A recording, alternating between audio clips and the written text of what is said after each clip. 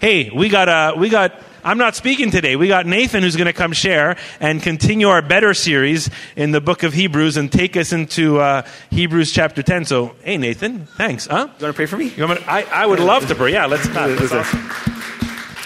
Father, we pause and just pause one more time and say welcome to the work of your Spirit in our hearts right now through your word.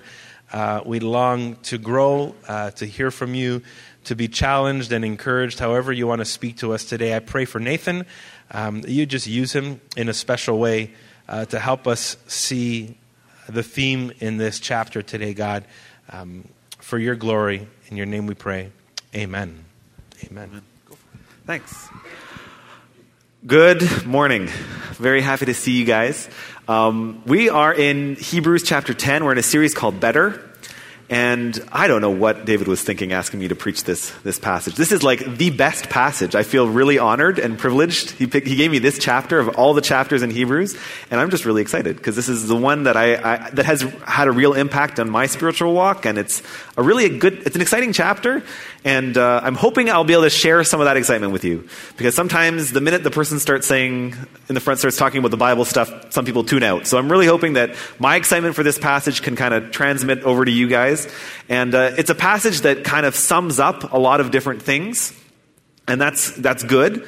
Myself, I have been in the kids' stuff for the past month or so, or a bit more than that. So I kind of missed a lot of the sermons that David had presented before. So I actually caught up on the website. I went on the website and got the podcasts. And if you miss a Sunday, this is really cool. Like I have it on. I got the iTunes on my phone, and I was able to use that to catch up on the podcast. And so there's a lot of stuff that at the beginning of this chapter is kind of recapped in the previous sermon. So if there's something that you wish I would have gone a bit more on or given a bit more details about, then what you can do is go on the website or go on the podcast on iTunes and just search Westside Gathering. You'll find you'll find it and you'll be able to catch up. It's really cool. So that's something to look into. Today we're going to talk a bit about access. My wife and I are now proud members of Costco. It's a big change for us. For a long time we weren't, and it was sad because we weren't allowed to go. Well, we kind of went anyway, thanks to Corinne and others who would like let us go with them, or would go and get stuff for us. They would tell us when the sales were on, and they would let us buy certain things. And I don't know if you don't know this, but if you probably do, Costco, you have to be a member to go in. It's this exclusive club, and if you're not a member, even if you're visiting and you're not a member, like you go with someone who is a member, you still have to pay cash. And there's some things you can't go on the website, for example, and buy stuff from there. There's limits, and access is something you have to pay for in this situation. And it was funny because we went to sign up, and they take our pictures, and it's really it's a very formal thing. And then the minute I have my card, they ask, "Do you want to get the better card?" Immediately. We haven't even used the first card, and already they want to sell us the better one. And it's immediately. And then, well, why would I want the better one? Oh, you get this better access to this credit card and these other deals where if you spend a certain amount, you get a certain amount back. And then and you're going to definitely be spending that much, and you're definitely going to be getting money back. And already it's this market plan where they're trying to sell you more so that you can spend more, so you can get more. But the whole sales pitch is about you and your special access, your exclusive membership. And they have fancy words for it, like executive membership. And then they do this, everyone does this. It's the big thing right now in marketing. If you have a phone, if you're with a certain company, you get exclusive deals to movie tickets or something, or exclusive songs online for free. If you're part of a cable company, you get to have access to the right websites that allow you to watch the things online, which you were not allowed to watch otherwise, or legally anyway. And you also have this, even in airports, right? They've been airlines have been doing this forever. You get to the airport and you have to sit on the crummy, not comfortable chairs, and you watch these people that have this special access, walk by you into this nice lounge where they have coffee served to them, by people wearing towels on their arms. And I mean, it's a really strange world, but it's how the world works. And this kind of access, you always have to buy. You have to spend money to get this access. And that's good. That's because that's how they get their money. But there's other forms of access that you have to earn. Like my wife is now, for 3 months, she told me to be very precise about this. She's big onto garage sale. It's like this thing on Facebook where you sell stuff that you own, and you make money for it. And it's like a garage sale, but online. But she's been a top member for 3 months now. And I was just going to say she was a top member. She really wanted me to tell you it's for 3 months. Like you get, and to do that, you can't buy that top member status. You have to actually do a certain amount of transactions and get approved of by other people, and then you get this like special thing next to your name, and it's like this exclusive status that you get. You know, we like that. It makes us feel good about ourselves to have this kind of status. So you have access that you can buy, like the Costco stuff. You have access that you can earn, and then you have access that you can only get if you know the right people. When I was meeting Steph's parents for the first time, they were still living out in BC, and they took me on the set of a TV show he was working on. So here's me on the set of Stargate, and I don't really know the show. I haven't watched it or anything, but I got to visit the set. And no one can go to this set. You can't just walk in. There's security guards. There's people who block the door. You can't just I guess there might have been a way eventually to have to pay someone to get in, but it's not something that you can just get in. I got to go in because my father-in-law works there. So I was able to just walk in with the guy. So that's what relationship gives you access to places that you can't necessarily get into. The relationship is something that allows you, that it's better access than if you just paid. It's better access than what you earn. It's a special access that comes only from knowing the right people. My dad tells another story of this, like another example of this. He used to work at a Bible college, and he had an office. And his office had a door, and his door was closed usually. And the thing about his closed door is that, like any student would have to, if you want to go see Professor Watley, you have to knock on the door and go in. That's how it works. That's how you get access to a prof's office. You have to get permission to go in. There's all the students, every single one of them would always knock to go before they would, be let in. I wouldn't. When I was a student there, I had total access. There was one student in the school who could go in whenever he wanted, and it was me, because I was his son. And I studied there, but I was his son, so I had access because I was the son of the father who was also the professor. I didn't have to ask permission. You know what? It never even occurred to me to ask permission. In my state of mind, it's my dad. I'm not going to knock before going in. I mean, if there was someone inside, maybe to be polite, but it never occurred to me that I should knock because he's a professor. He's not a professor. He's my dad. Relationship gives access. And that door is, I think, a little bit indicative of how some of us see God. Some of us really feel like we can go directly into God's presence without knocking. Some other of us feel like there has to be something we need to earn or pay or buy or something to get to God. I can't just walk in. There's something I have to do first. I have to do something churchy. I have to act a certain way to get in. Otherwise, I can't get in. Today in Hebrews 10 and previously in other chapters, we've talked about how God has given us access through Jesus to the Father directly. It talks about how God has opened up the door, opened up the access to us through his son Jesus. And all the previous chapters seem to have dealt with, who Jesus was, how he did, what he did, how great, how better he is than the other ways to God. This one starts talking about who you are, who we are as followers of Christ, what God does in our hearts, what our access is like, what we have become, what kind of members we have become. And I think this is something that we don't always get. I think our membership idea, the way that we view God, is very much a membership type of view. We're kind of tainted and polluted by the world in this way. We're used to a certain type of access and certain type of membership system, and God has a different one, and we don't quite get it. What we think often, and this is true, I think that let's be silly and let's imagine that God has a membership program. This is how we view it. We often view like God has like these different levels. God has like, in our minds, sometimes I think we believe that God has like a classic membership. And the classic membership is for those who go to church occasionally, who are good people, who do nice things. They'll make sure they're there on Easter. They make sure they're there at Christmas. They do the things that they're supposed to be doing, and they get a certain access to God from this. Occasionally, they can, say, "Hey, I go to church." They can say that, and that gives them a certain like status that goes with that, and they feel like God can speak to them occasionally, and that's their classic membership to God. That's their starter level. And they do it. Everyone gets this. The minute they get through the door, they give you the classic membership. It's like hey, you're freebie, you're in. Here, welcome. It's like the bank has their basic one that they have. They have to have a fancy word for it. They use classic or gold for some reason. I don't know why gold starts, but anyway, there's classic. And then you have like the better Christians, the ones who are a bit more committed, who are there every Sunday, who they get like the platinum membership.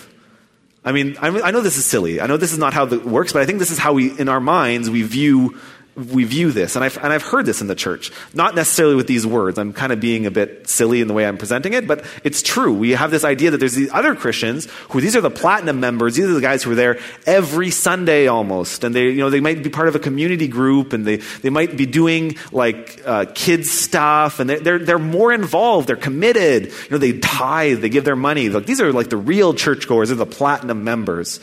And we see them, they have a different status. We have this kind of different mentality about them. Oh, look at that. That's a really committed Christian right there. And then we have like the super platinum elite members. And these ones are up in front. They're the ones that are on the leadership teams. Like, God speaks through them. They might be paid to be doing Christian stuff. They've been walking with the Lord for a long time. They can they can do all these amazing things. that they've given their lives to God. They've done mission trips and stuff. Like, they get like the extra access to God. God speaks to them. If you're a classic member, but you're a super platinum elite member, man, God's got your back. And I know that this mentality is here because I've talked to people and they're like, "Oh, Nathan, you're not really, we're not on the same level as you guys." And that word "level," what does that mean? We're all saved by Christ. We're all forgiven by Christ. Since when is someone higher than someone else? Yes, there is such thing as Christian maturity. There's people that can grow in faith and develop their gifts, but it doesn't mean they have any better access to God than someone else. Through Christ, we all have access to God. And I think that even this morning, some of us have probably fallen into the trap of thinking that. They look around them and they were doing worship and someone's singing with their arms in the air and you're like, well, why don't I ever get anything out of worship? That person seems so like into this, and I have the song going on. I don't get this. I don't understand what's going on. And they have their arms in the air and their eyes are closed and they feel like God's connecting with them personally. And maybe they're on a different level than me. Maybe they're like platinum members. Maybe I'm not there yet. Or you see these people like having these great laughs and talking to each other, and you just don't feel as connected to the people in the church. And you're like, well, maybe these people are like platinum members. They've given more. They've earned a better status, so they get something more out of the kingdom of God because of it. Or then maybe they're feeling like they're the super platinum elite ones. Oh, wow. This great insight that this person says when he speaks to me. Man, God must speak to them directly. God can speak to all of us directly. We have this mentality, these tiers in our mind. And I think that there's a reason for that. I think the reason for that is that we've kind of forgotten, we've kind of forgotten who God has called us to be. And there's these obstacles. And one theologian put it this way, and I really like how he put it. He says, "We cannot help but entertain the thought that we are more likely to be playing at being a Christian rather than being one." I'll read that again. "We cannot help but entertain the thought that we are more likely to be playing at being a Christian rather than being one." Sometimes we have this opinion that everyone else is doing great, and for some reason, there's something wrong with me. And everyone else is on a different level than I am. I only got this low membership here. There's something that's wrong with me. And I think we all share this. And none of us are saying it out loud, but we all share this. the funny thing is that everyone else is thinking the same thing. And maybe if you shared it out loud, they'd be like, yeah, me too, I'm having troubles with that. But we're really, we really have this mentality at times. And there's a reason for that. And I think it's because our daily experience, our human experience, is often very disconnected from our Sunday morning experience. We have this day-to-day working life or in family life where we're snappy, greedy, selfish, drunk, lazy, overeating, etc. And we feel like that's the real me, and the one on Sunday is a good show I put on. It's my Facebook status for Christians. And I think that there's something that needs to change about that. And I think Hebrews 10 offers that better view of ourselves that we need to hear. It gives us a fresh look, and we need this. We need to know that our membership is not tied into what we do or how much we spend. Our membership is tied into what Jesus did for us. So the question is, what's your membership? Where do you find your basis for who you think you are?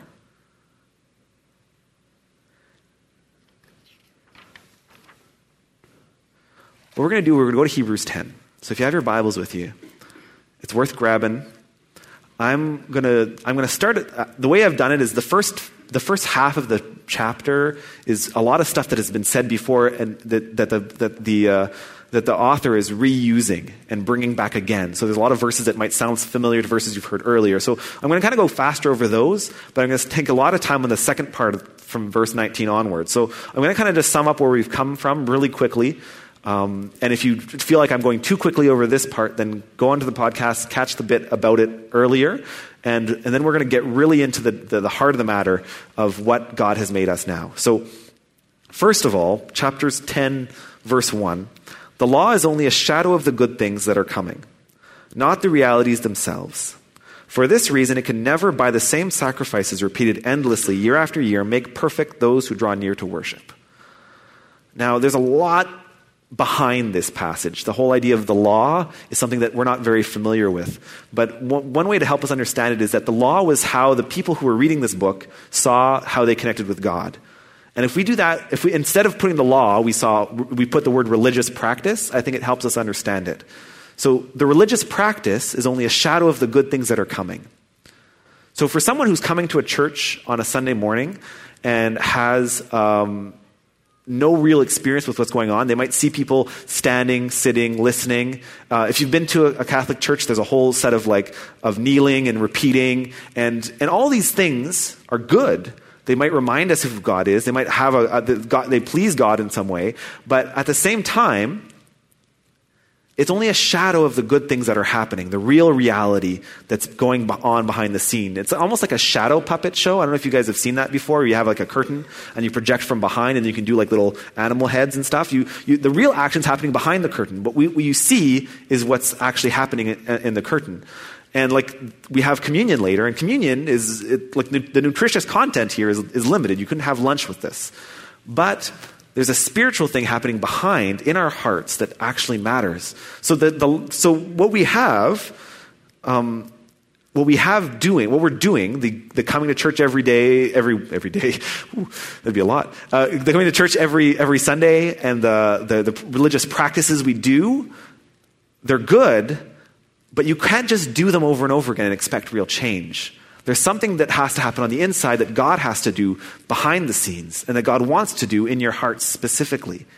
And that and what we do over and over again doesn't get us forgiveness from our sins. It's not what allows us to come towards God. You don't earn your way into a gold membership by repeating church over and over again. Like, it's not how it works. There's a different approach. And that comes from that's like more in verse 9 where the author starts really getting into that.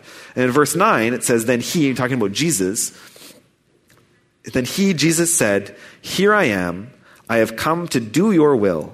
So Jesus said this to God. He said, I'm going to do it the way you want it to do. God, I'm going to do it the way you want me to do it.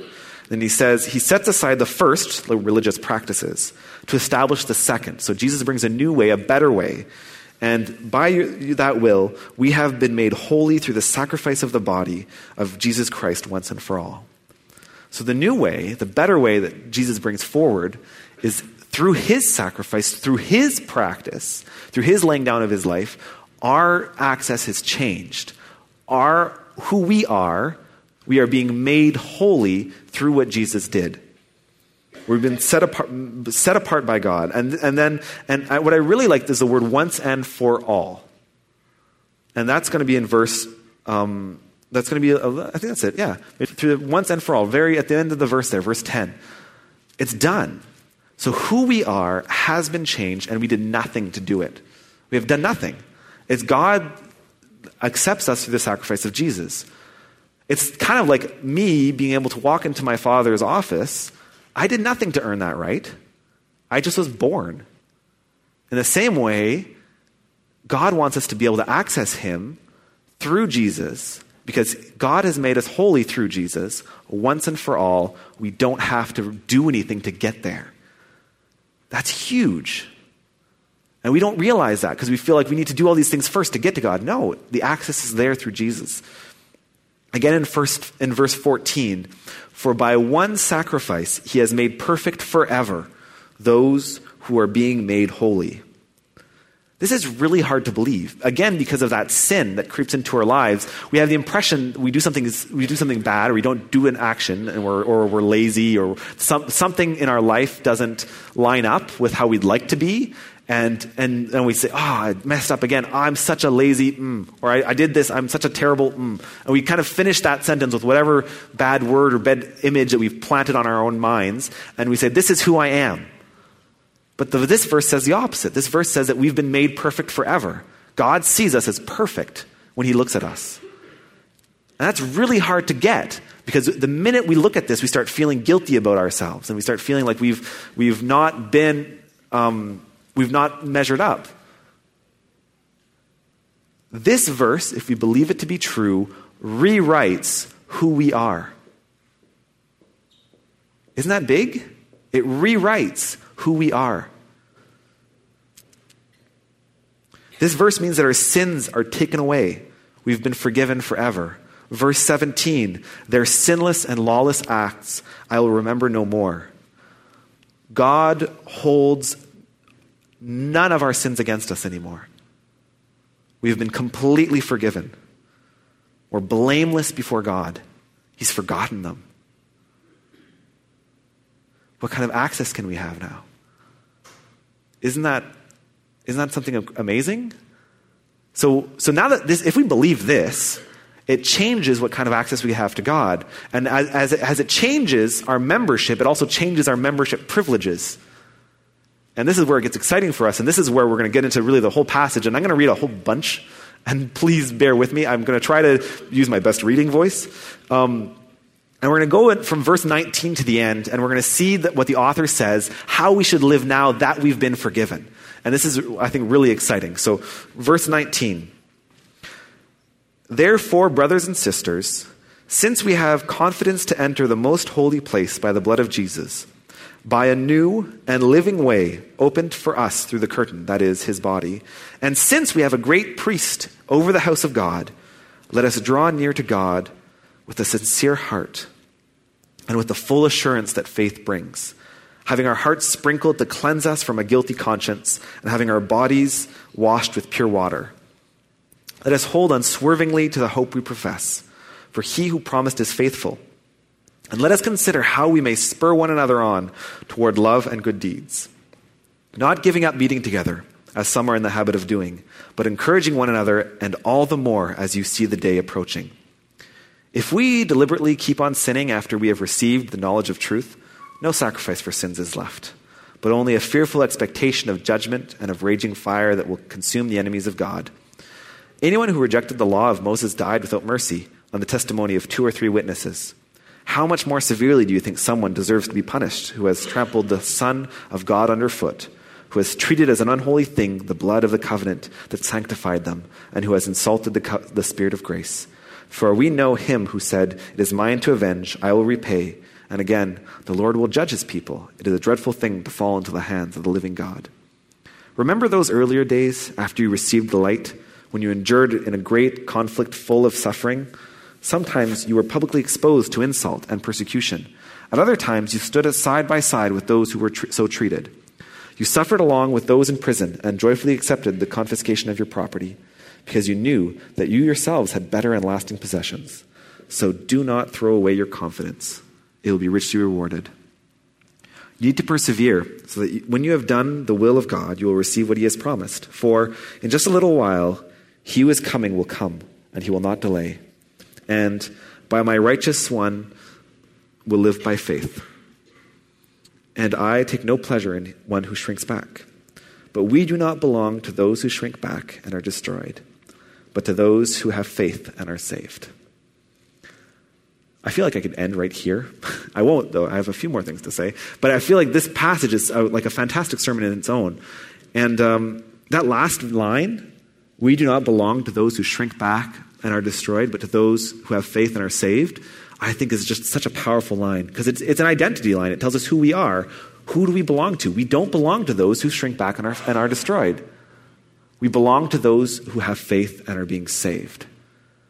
It's who we are. God has changed who we are. We belong to that group. God has moved our place of belonging. This is, I mean, it's hard to understand this because often when you belong to something, you belong to it for a long time. But I think I'm a teacher, so I kind of see it a little bit every year. Like I have students who are part of my class. They belong to my class. They're in group 401. They do their stuff with me all the time, and they, they'll come talk to me at recess. They'll tell me how their weekend was. They'll come see what I'm doing. They want to tell me about everything. They ask me questions. They kind of bug you. I have to kind of shoo them outside to go to recess sometimes because they just want to talk and they have so much to say. And I'm their teacher. They belong in my class. They have this sense of belonging there.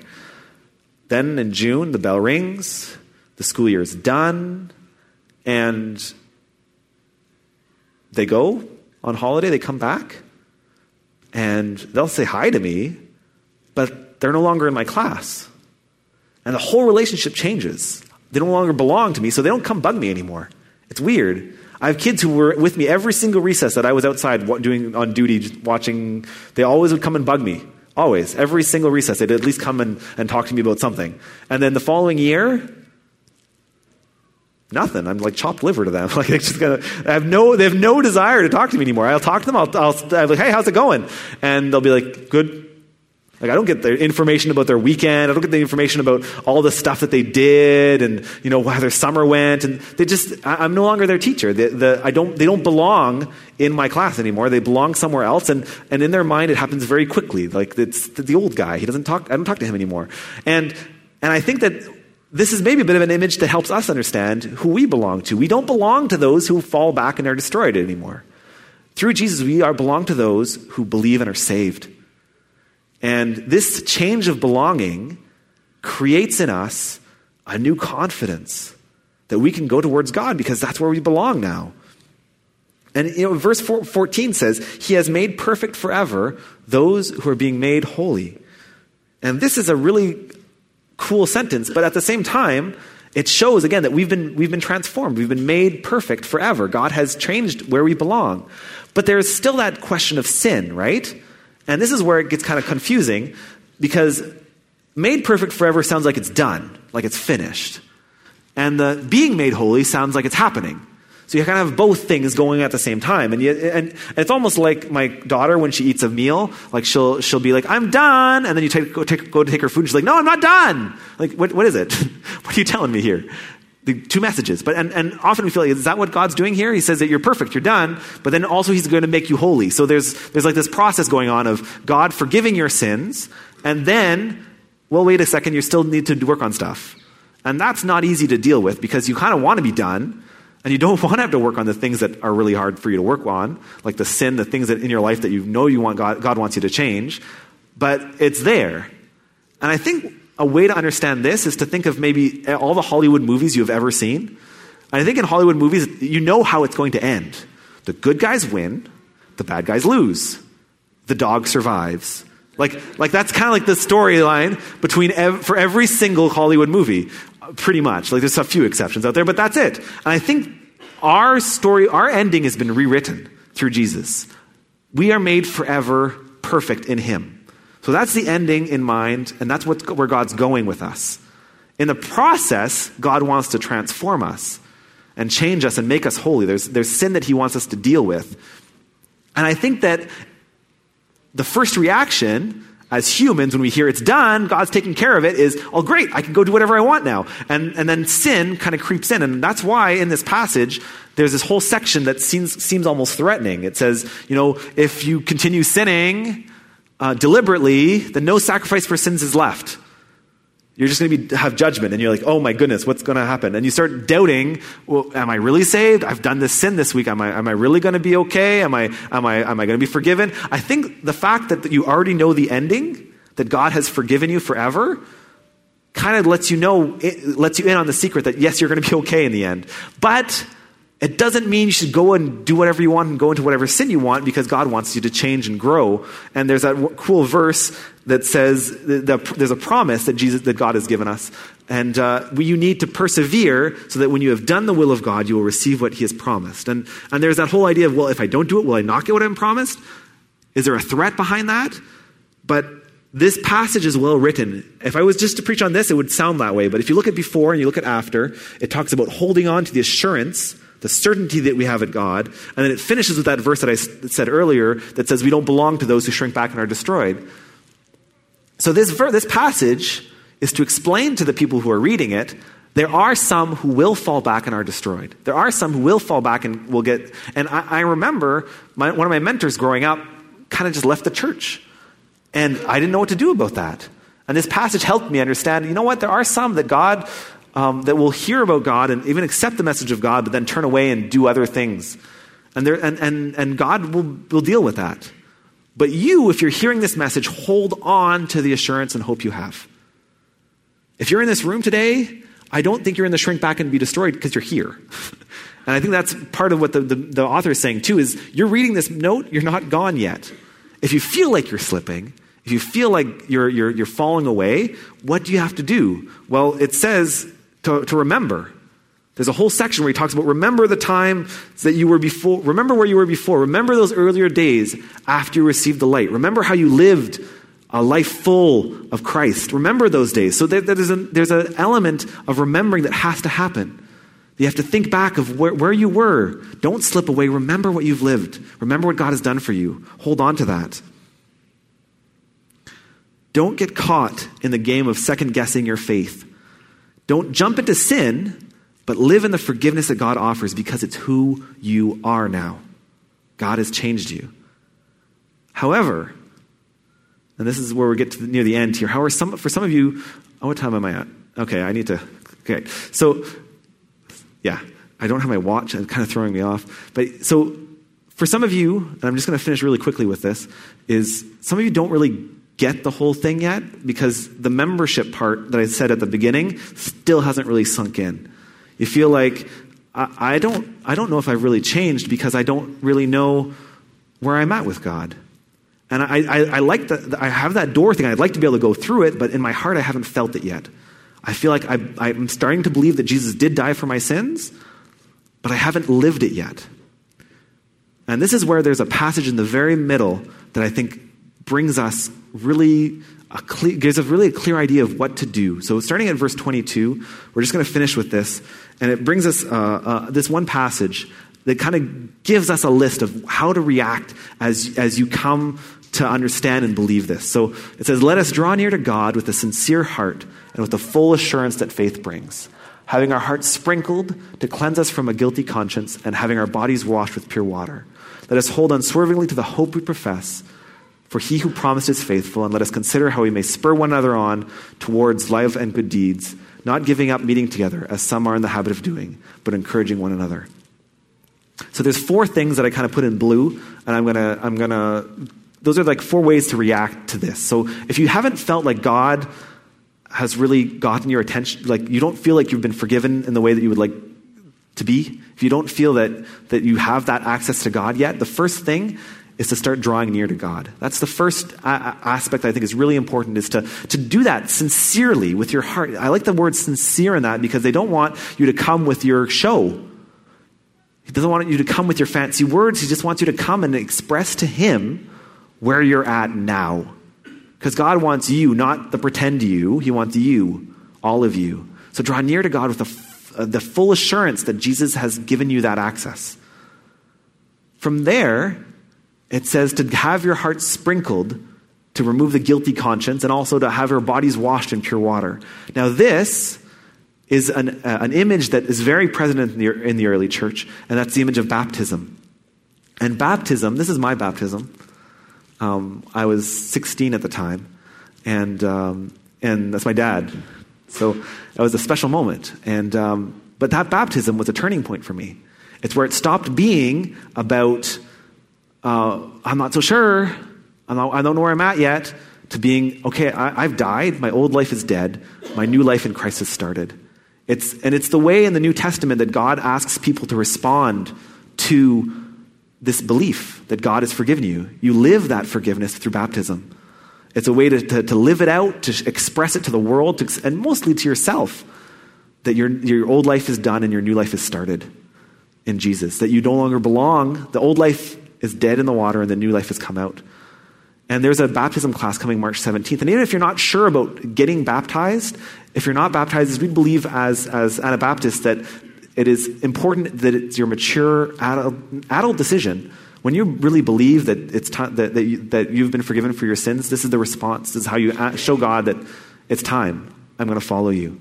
So it's something to consider. March 17th, mark it on your calendars. Come talk to Connections or to David or to someone about that, because I think it's something that it's a turning point in a lot of people's lives. So yeah, very important. And then finally, from there, hope.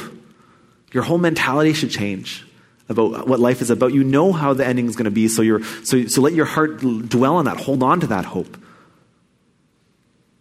Then stay home. No, that's kidding. Actually, go to church.